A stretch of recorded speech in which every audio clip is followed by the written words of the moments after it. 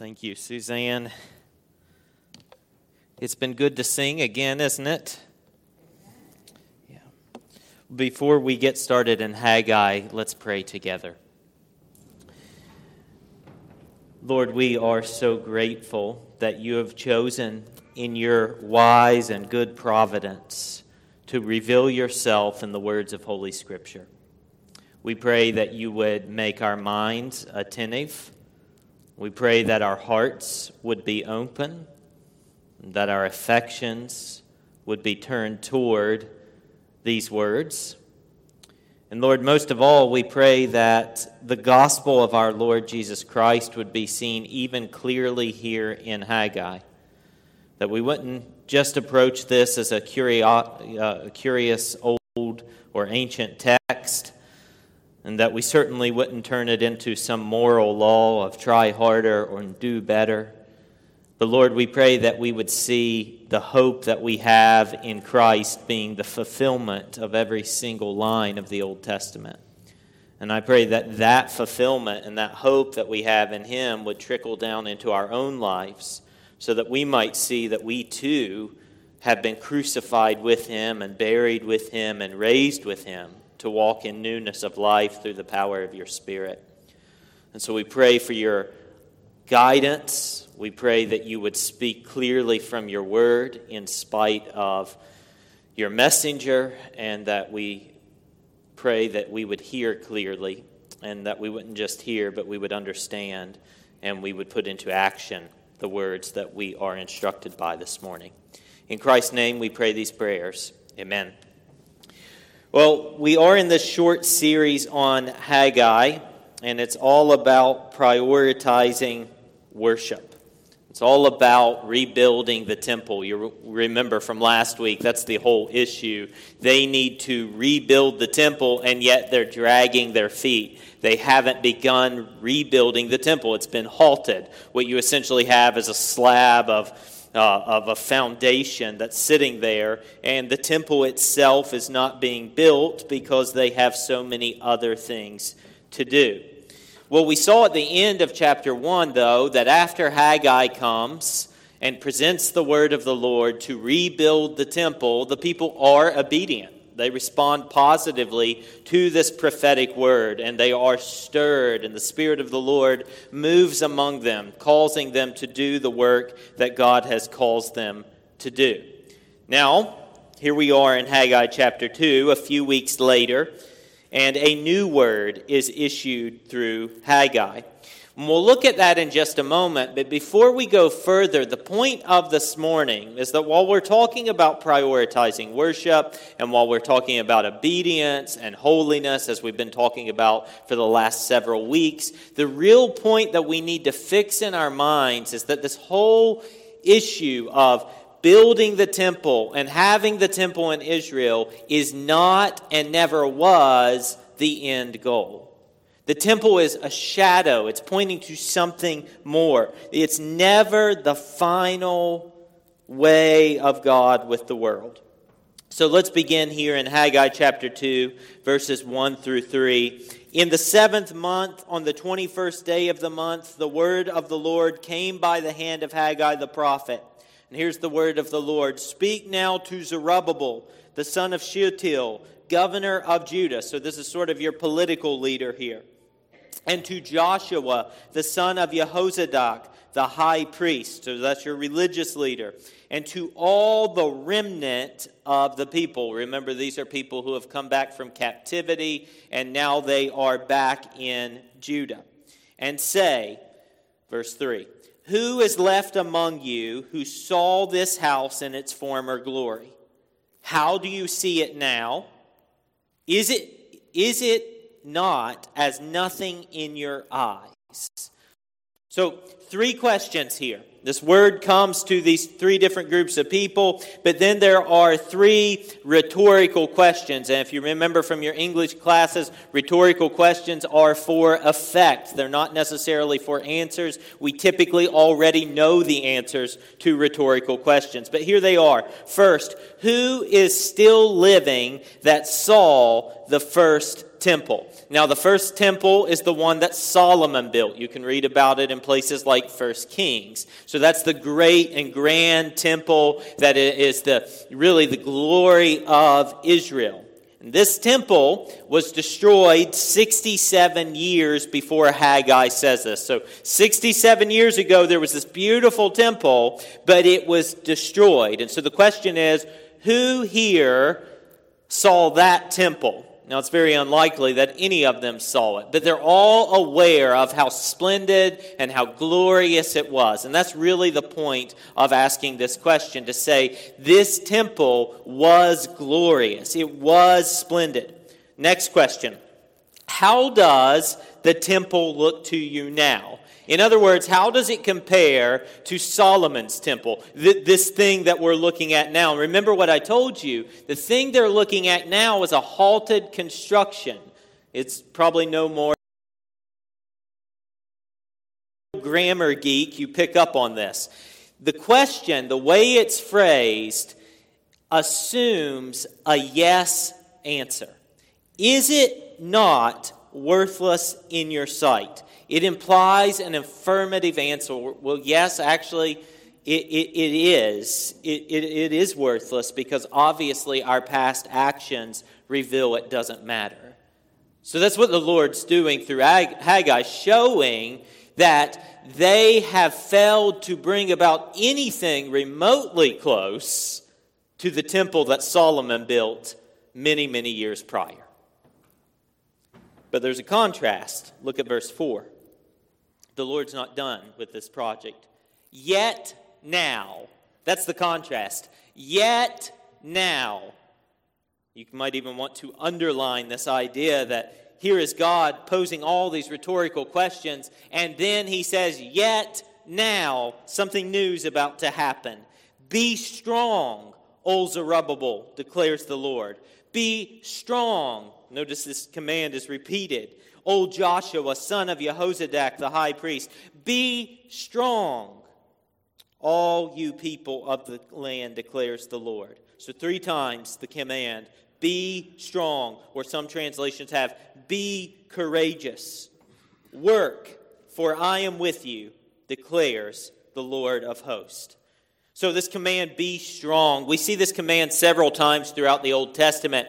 Most notably, we see it in the book of Joshua. In Joshua chapter 1, I have a mug that says this on it, be strong and be courageous. And in fact, I drank out of it this morning just to get amped up for this sermon. And that's the absolute truth. I have this slate of mugs in my cabinet, and I'm digging in to grab the be strong and be courageous mug, because that's what God's calling his people to do. Be strong and be courageous. But what's really interesting is that when we see this call to be strong, it's always a call to obedience.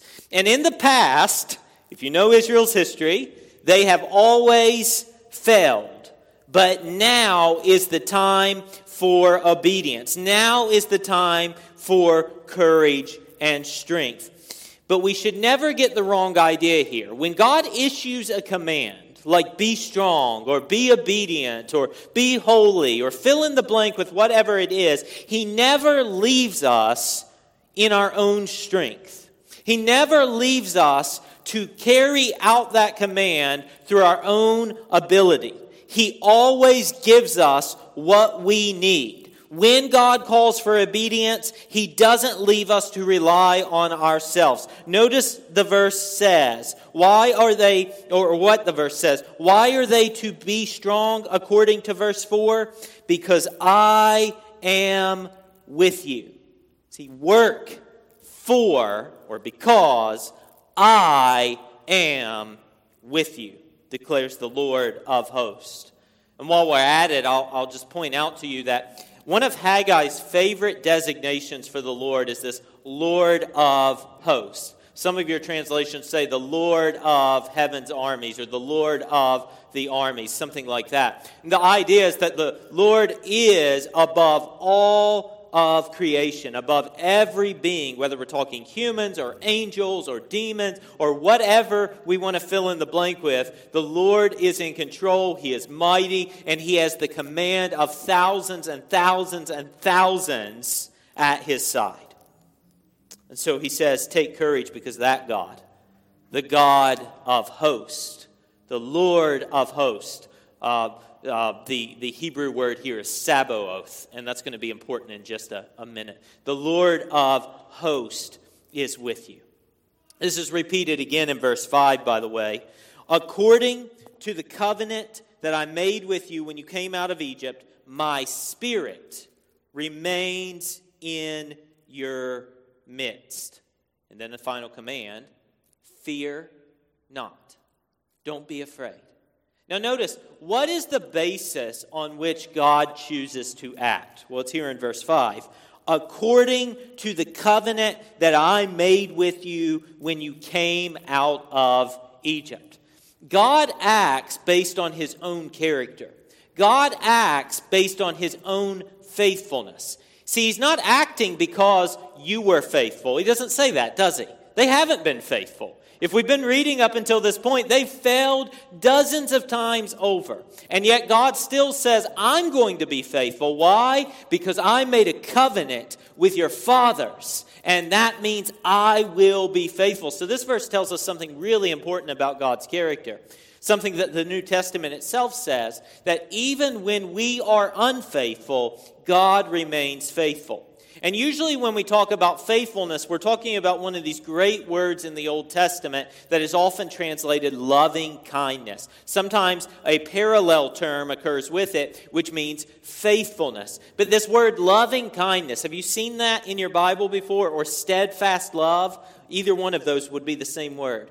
You see it again and again. And what it's referring to is God's faithfulness to His covenant. God's faithfulness to His promises. So the Lord promises to be with His people. Don't be afraid. My Spirit is with you. Remember, that's the whole point of the temple in the first place, isn't it? God's presence will be in the temple so that Israel will know God is with us. So that Israel will know that God has chosen us, that God has called us out of slavery and made us His prized possession in this world. But again, I want you to notice that the Lord does this unconditionally. I can't really emphasize this enough. So in emphasizing this in verse 5, according to the covenant that I made. God doesn't make these decisions based on how far we respond.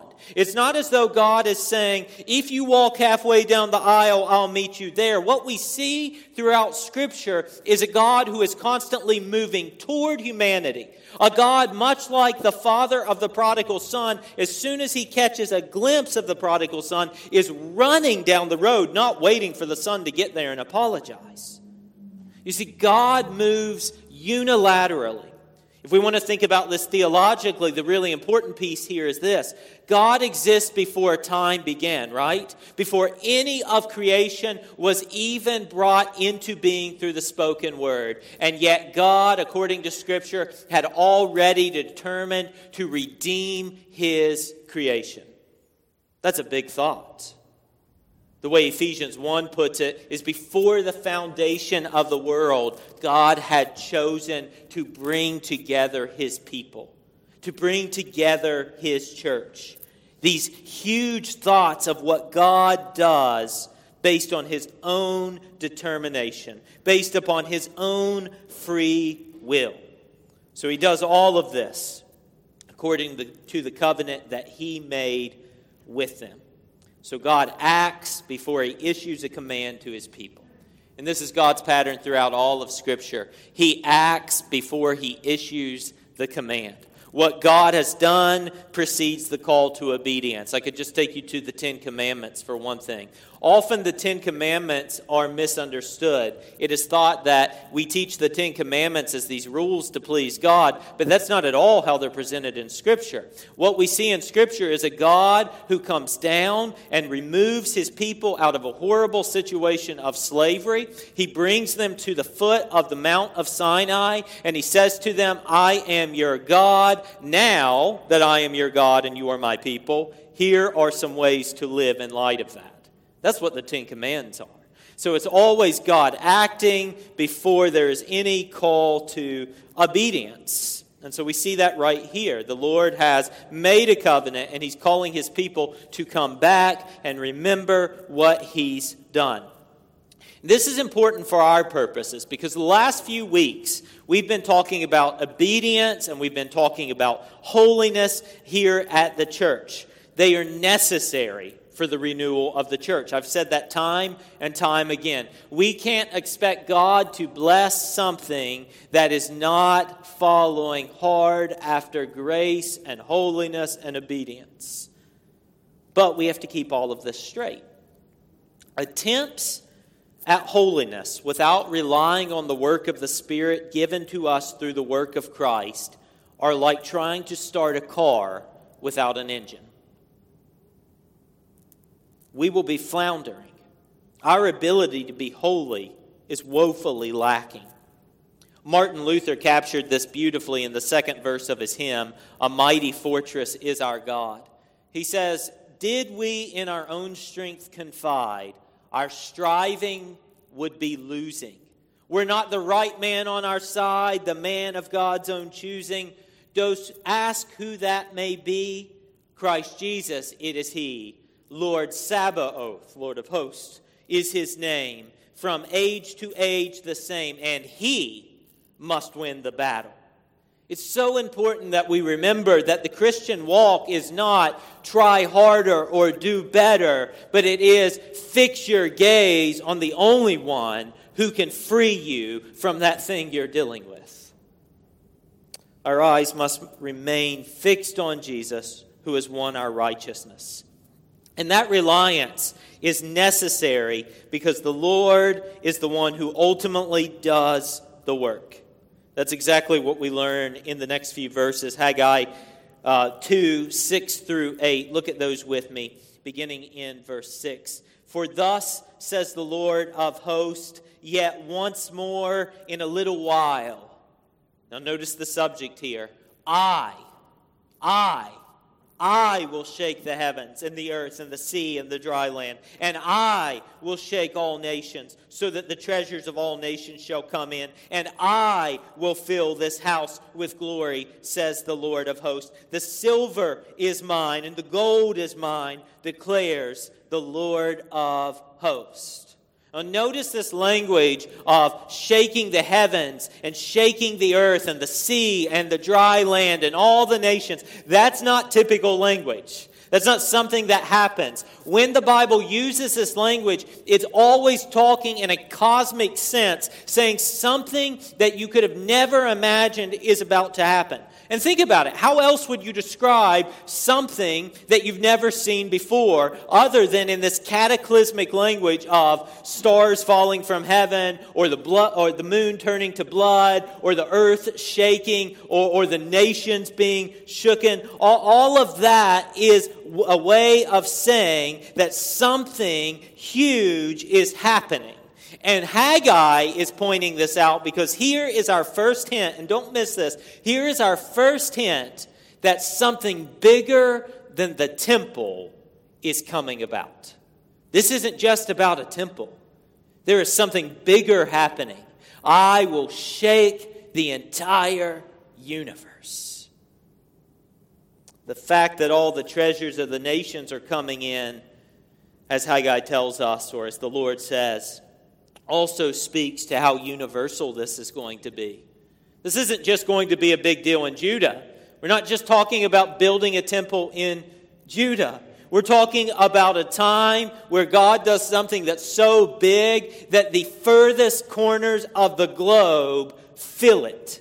The nations from east to west will be shaken because of this huge, big massive thing that God is up to. And so the section reaches a crescendo in verse 9. The latter glory of this house, that is the temple, shall be greater than the former, that is Solomon's temple, says the Lord of hosts. And in this place, again the temple, I will give peace, declares the Lord of hosts. Now pay close attention to this. The first temple, Solomon's temple, was splendid. It had the best materials from the known world. If you've ever tried to read through the Old Testament, do you remember those chapters explaining the temple? They're awful.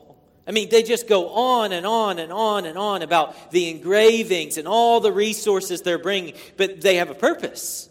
The purpose is to say, look at what God is doing with this temple, but again, don't miss sight, this is a shadow of the real thing that's going to be even better that's coming. So, it had the best materials, the original temple, but this new temple here in Haggai, that's not going to be anywhere near like that. There's no way. They don't have the resources. Even back in chapter 1, God isn't saying go to Lebanon to get the best cedars. He says go up on the mountain and find whatever trees you can find and bring those down. We'll build the temple with those. Big difference in resources. They don't have the time to do what Solomon did. They don't have the money to do what Solomon did. They just came out of slavery and captivity. And there's no way that this temple in Haggai is going to match the visions of earlier prophets like Ezekiel. The whole end of the book of Ezekiel talks about this temple that's going to come, and it's going to be the second temple, and God's glory is going to be there, and it's going to be so much better than Solomon's temple. And yet, when we read about what they're doing here, and we read about what they do in Zechariah, it doesn't come anywhere close to that vision. So how is this new temple that they're building here in Haggai and that will be completed in a few years, how is this going to be more glorious than the first? And how in the world is there going to be peace in this new temple? We know there's no peace once this temple's built. It doesn't magically bring peace across the world. And by the way, peace has broad connotations. You may already know the Hebrew word, it's shalom, but it doesn't just mean peace in the sense of no conflict, but it means wholeness and completeness and the way God intends things to be, very much like when He looks out over creation and says, it is very good.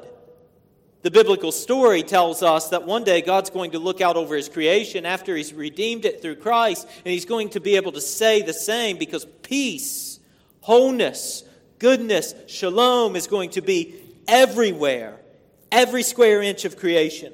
So that clearly isn't happening here in Haggai. How is the latter glory going to pass the former glory? How are we to make sense out of Haggai 2:9 and what the Lord is promising here? Well, notice two words here. The latter glory, so I want you to hang on to glory, and then that last one, peace. Glory and peace. Those are two things I want you to hold on to for just a moment. Now, it is true that the temple here in Haggai will be completed, but again, it will be nothing like Solomon's temple. And about 15 years prior to Jesus' birth, Herod the Great will make all these grand changes to the temple, and it will be beautiful and splendid and audacious, but none of that will actually please the Lord. In fact, what we see here in Haggai, the hints are clear that God is interested in more than buildings. And when we combine that with the whole story from Genesis to Revelation, we see that pretty clearly. So here's what will be helpful for us to do. It'll be helpful to do what we would call a biblical theology of the temple. What I mean by that is a brief sketch of how the Bible lays out this theme of the temple. Now, this could easily be done in 10 weeks. We're going to do it in like 5 minutes, okay? So 10 weeks to 5 minutes, we've condensed it. And I'm going to try to do this quickly and make sense to you as we do it. So, we start with creation. You know that. Genesis 1. In the beginning, God creates the heavens and the earth. And then there's the creation in the garden. And God shows His glory and His goodness in creation. And even in the garden, we learn in chapter 3 of Genesis, God comes down in a present manner. We don't know what that present manner looks like exactly, but we know that God makes His presence felt and known directly in the garden. We're told He walks with His people. Unfortunately, sin fractures that relationship. It makes it impossible. As soon as sin enters into the picture, there is this rift between God and mankind, so that mankind is actually running from and hiding from God. And there is this rift between mankind's holiness that no longer exists, their purity no longer exists, and the pure, perfect holiness of the living God. And so, humankind are expelled from the presence of God in the garden. But later, God moves toward the people again. We see this all throughout Genesis, but let's jump ahead. After freeing Israel from slavery in Egypt, He gives Moses this pattern, this tabernacle pattern. And He says, when you build this tent, this tabernacle that'll move with you, you follow the pattern, and my presence will come, and it will sit in this tabernacle, so that you will know the living God is among you, and that I am in your midst. And what's interesting about the tabernacle pattern is it has all of these parallels with creation in Genesis. It reflects intentionally the garden and creation. That's why the colors are what they are. They reflect the stars in the sky. All of these things are reflected intentionally because we are moving along this trajectory, this story of where God once dwelled with His people, and He intends to do that once more when the story is all said and done. So the tabernacle will be this temporary place of God's presence. But of course, you know, to enter into it, one must be perfectly holy. So sacrifices are necessary. And there's this elaborate sacrificial system that develops in Israel. Then as Israel moves from a roaming nation or a roaming group of people to an established nation in their land, God gives them instructions for something more permanent, a temple. And the temple confirmed God's election of Israel, and it confirmed all of His covenants, all of His agreements, all of His promises, especially the one with King David, where He tells David, one day, one of your descendants is going to sit on the throne forever and ever. And the temple became sort of the centerpiece of that covenant because it is David's son, Solomon, who builds that temple. Unfortunately, it's not Solomon they were looking for. He fails to be the guy they're looking for. It's not him. And unfortunately, that temple is destroyed by the Babylonians in 586 under Nebuchadnezzar. A second temple, though, this one here in Haggai, is built in response to the prophetic word of prophets like Haggai and Zechariah. But even then, the Old Testament closes not with this thunderous applause of the temple has been rebuilt and Israel has been restored and Messiah and the new King David is sitting on the throne. That's not how the Old Testament closes at all. Instead, it closes with a whimper, with an aching longing for God to do what He promised to do something more glorious than He had ever done, and to bring peace to the world. Exactly what He promised to do here in Haggai 2:9. The latter glory will be greater than the former glory, and there will be peace in it. And yet, by the time Malachi pens his last word, or in the Hebrew Bible, the typical structure was 2 Chronicles, both of them end with this expectation of looking for something more. Still hasn't come. Well, then we get to the New Testament. And Jesus has some really weird things to say about the temple. Let me just give you a few examples. For example, in Matthew 12:6, He says, I tell you, something greater than the temple is here. He's referring to Himself. Something greater. The latter glory will be greater than the former. Remember, Haggai? And then in John 2:19, just one more example. After driving people out of the temple, Jesus says, destroy this temple, and in 3 days I will raise it up. Now, this creates some controversy. They say that's impossible. People can't build temples in 3 days. They couldn't even do it today, let alone 2,000 years ago, right? But John tells us what Jesus really meant in verses 21 and 22. But he was speaking about the temple of his body. When therefore he was raised from the dead, his disciples remembered that he had said this, and they believed the scripture and the word that Jesus has spoken. Now, he's not just making an analogy. He's not just comparing himself to a temple. He's saying, I am the fulfillment of the temple. I am what you've been looking for all along. I am the latter glory that is greater than the former glory. I am the fulfillment of what Haggai 2:9 said. One more place, just sort of off the cuff here, that's a good connection, would be, do you remember Moses when he says, Lord, show me your glory. Show me your glory. And the Lord puts him in this cleft of a rock and hides him, and he just sees the very faintest glimpses of the glory of God. What's interesting is that when we get to John's gospel, in John chapter 1, we're told that Jesus radiates the glory of the unseen God. And then we're told this, he tabernacled, he dwelt, the word is literally the verb form, tabernacled among us. God comes down into time and space to be among us. So when Jesus says something greater than the temple is here, he's saying God's presence is actually here. That's the whole point of the temple all along. The bricks and the stones don't mean anything. God's presence means everything. Then, of course, Jesus is raised from the dead, and his followers even then expect things to be reestablished. But he tells them he's going to take his place on the throne. But he will send his Spirit to live where? Inside them.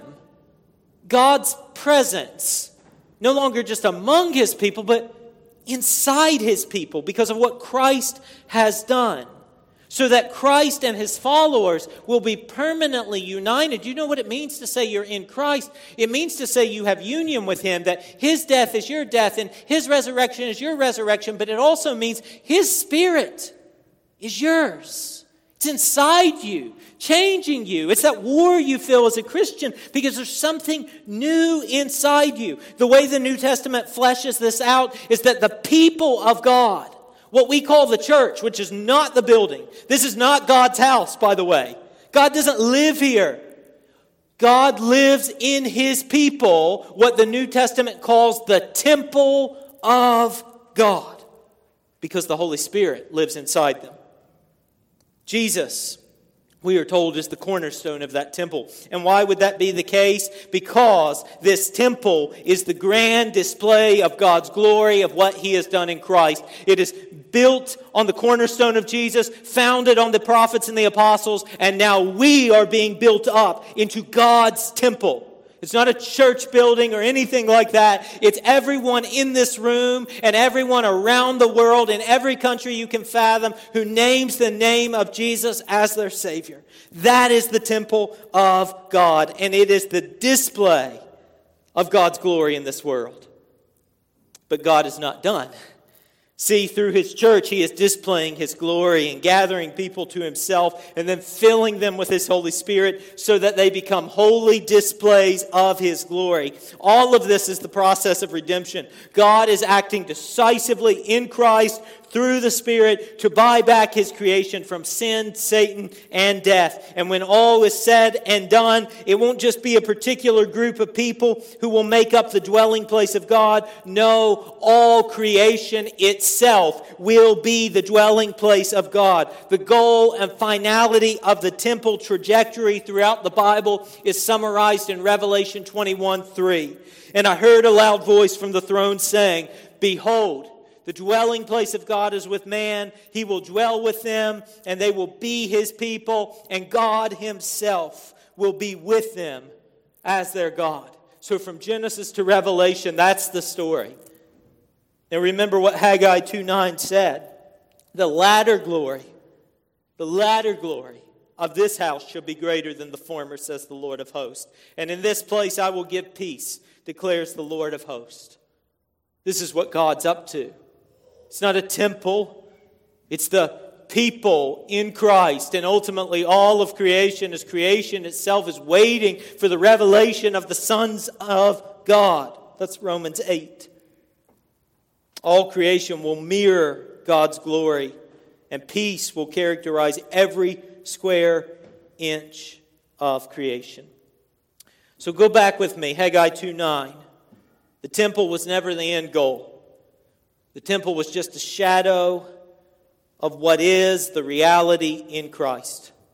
We could never approach the presence of God, let alone have the presence of God indwelling in us, but through the work of Christ, we have become temples. Christ secures the indwelling Spirit on our behalf.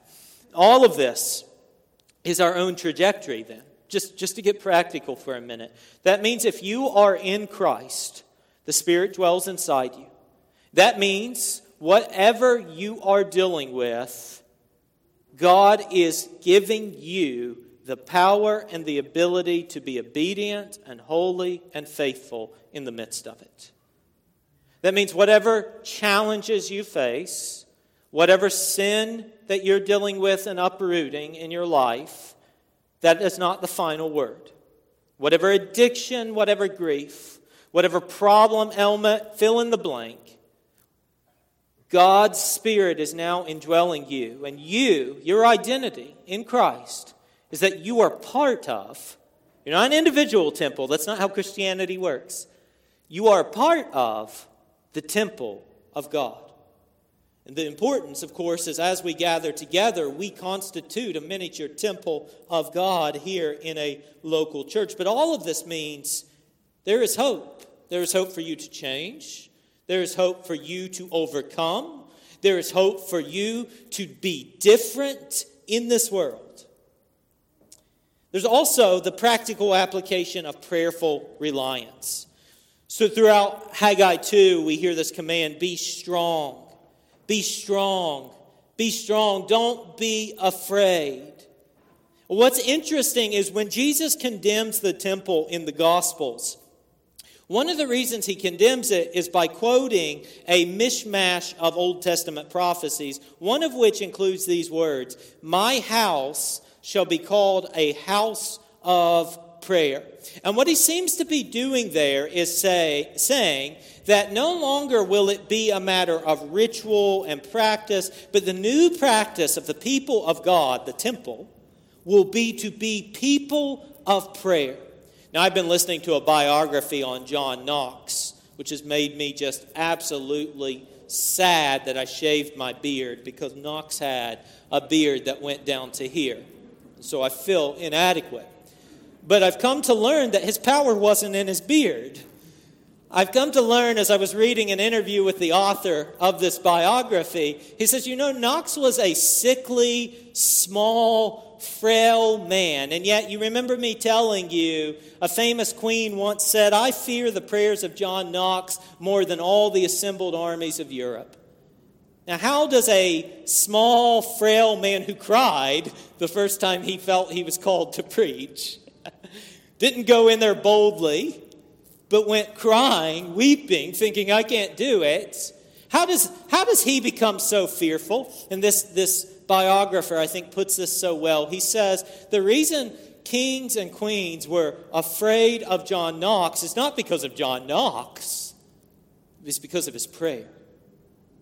So when God says to Zerubbabel and Joshua and to the remnant of the people here in Haggai 2, be strong because I am with you, he might as well be saying to you and me here at Monument Heights, rely on me. Be strong in prayer. Rely on me, for I am in your midst. I have every intention of doing something for my glory in this church, because that is why you exist. You exist for the glory of God. And one day, when this church is no longer here, which is very likely depending on how long God tarries and all of that, But when the structure is no longer here, one day we will still see the trajectory of the line of saints from the Old Testament to the end of time as we know it, where God has been building His temple by uniting people to Christ and then filling them with His Holy Spirit. That is what you and I are part of. It is more glorious than we could ever imagine. Let's pray together.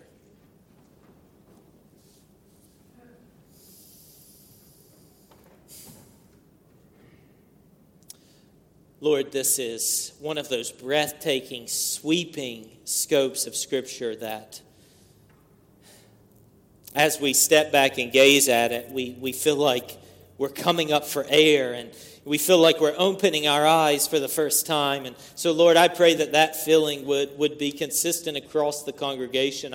I pray that this congregation would walk out these doors today saying, I not only understand Haggai 2 a little better, but I understand what God is up to, and I understand how Scripture fits together, and I see the gloriousness of the gospel, and I see the triune God's plan, Father, Son, and Spirit, before the foundation of the world, crafting and executing this plan of redemption for every square inch of creation. Oh Lord, may that be so.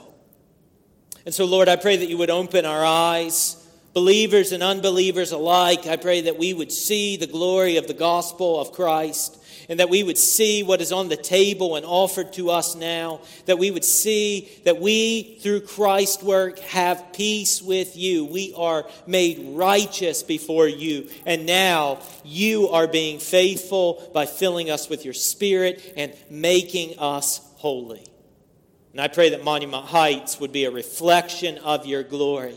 I pray that we would not get so caught up on the external structures of what it means to be the church. I pray that we would not fall in or lapse into unfaithful theology of thinking somehow that you dwell in a sacred space, but instead we would see that this congregation, made up of a body of believers united to Christ, is your temple. It is where you dwell. And I pray that we would see that with clearer eyes than we've ever seen before. And Lord, as we come to the table, I pray that we would see that this is the great ordinance of being part and being your temple, being your house, your dwelling place. That we would eat and drink freely in your presence, no longer rebels, no longer enemies, but places that house your Spirit. And I pray that we would find great grace at the table this morning. We pray all of these things in the name of Christ. Amen.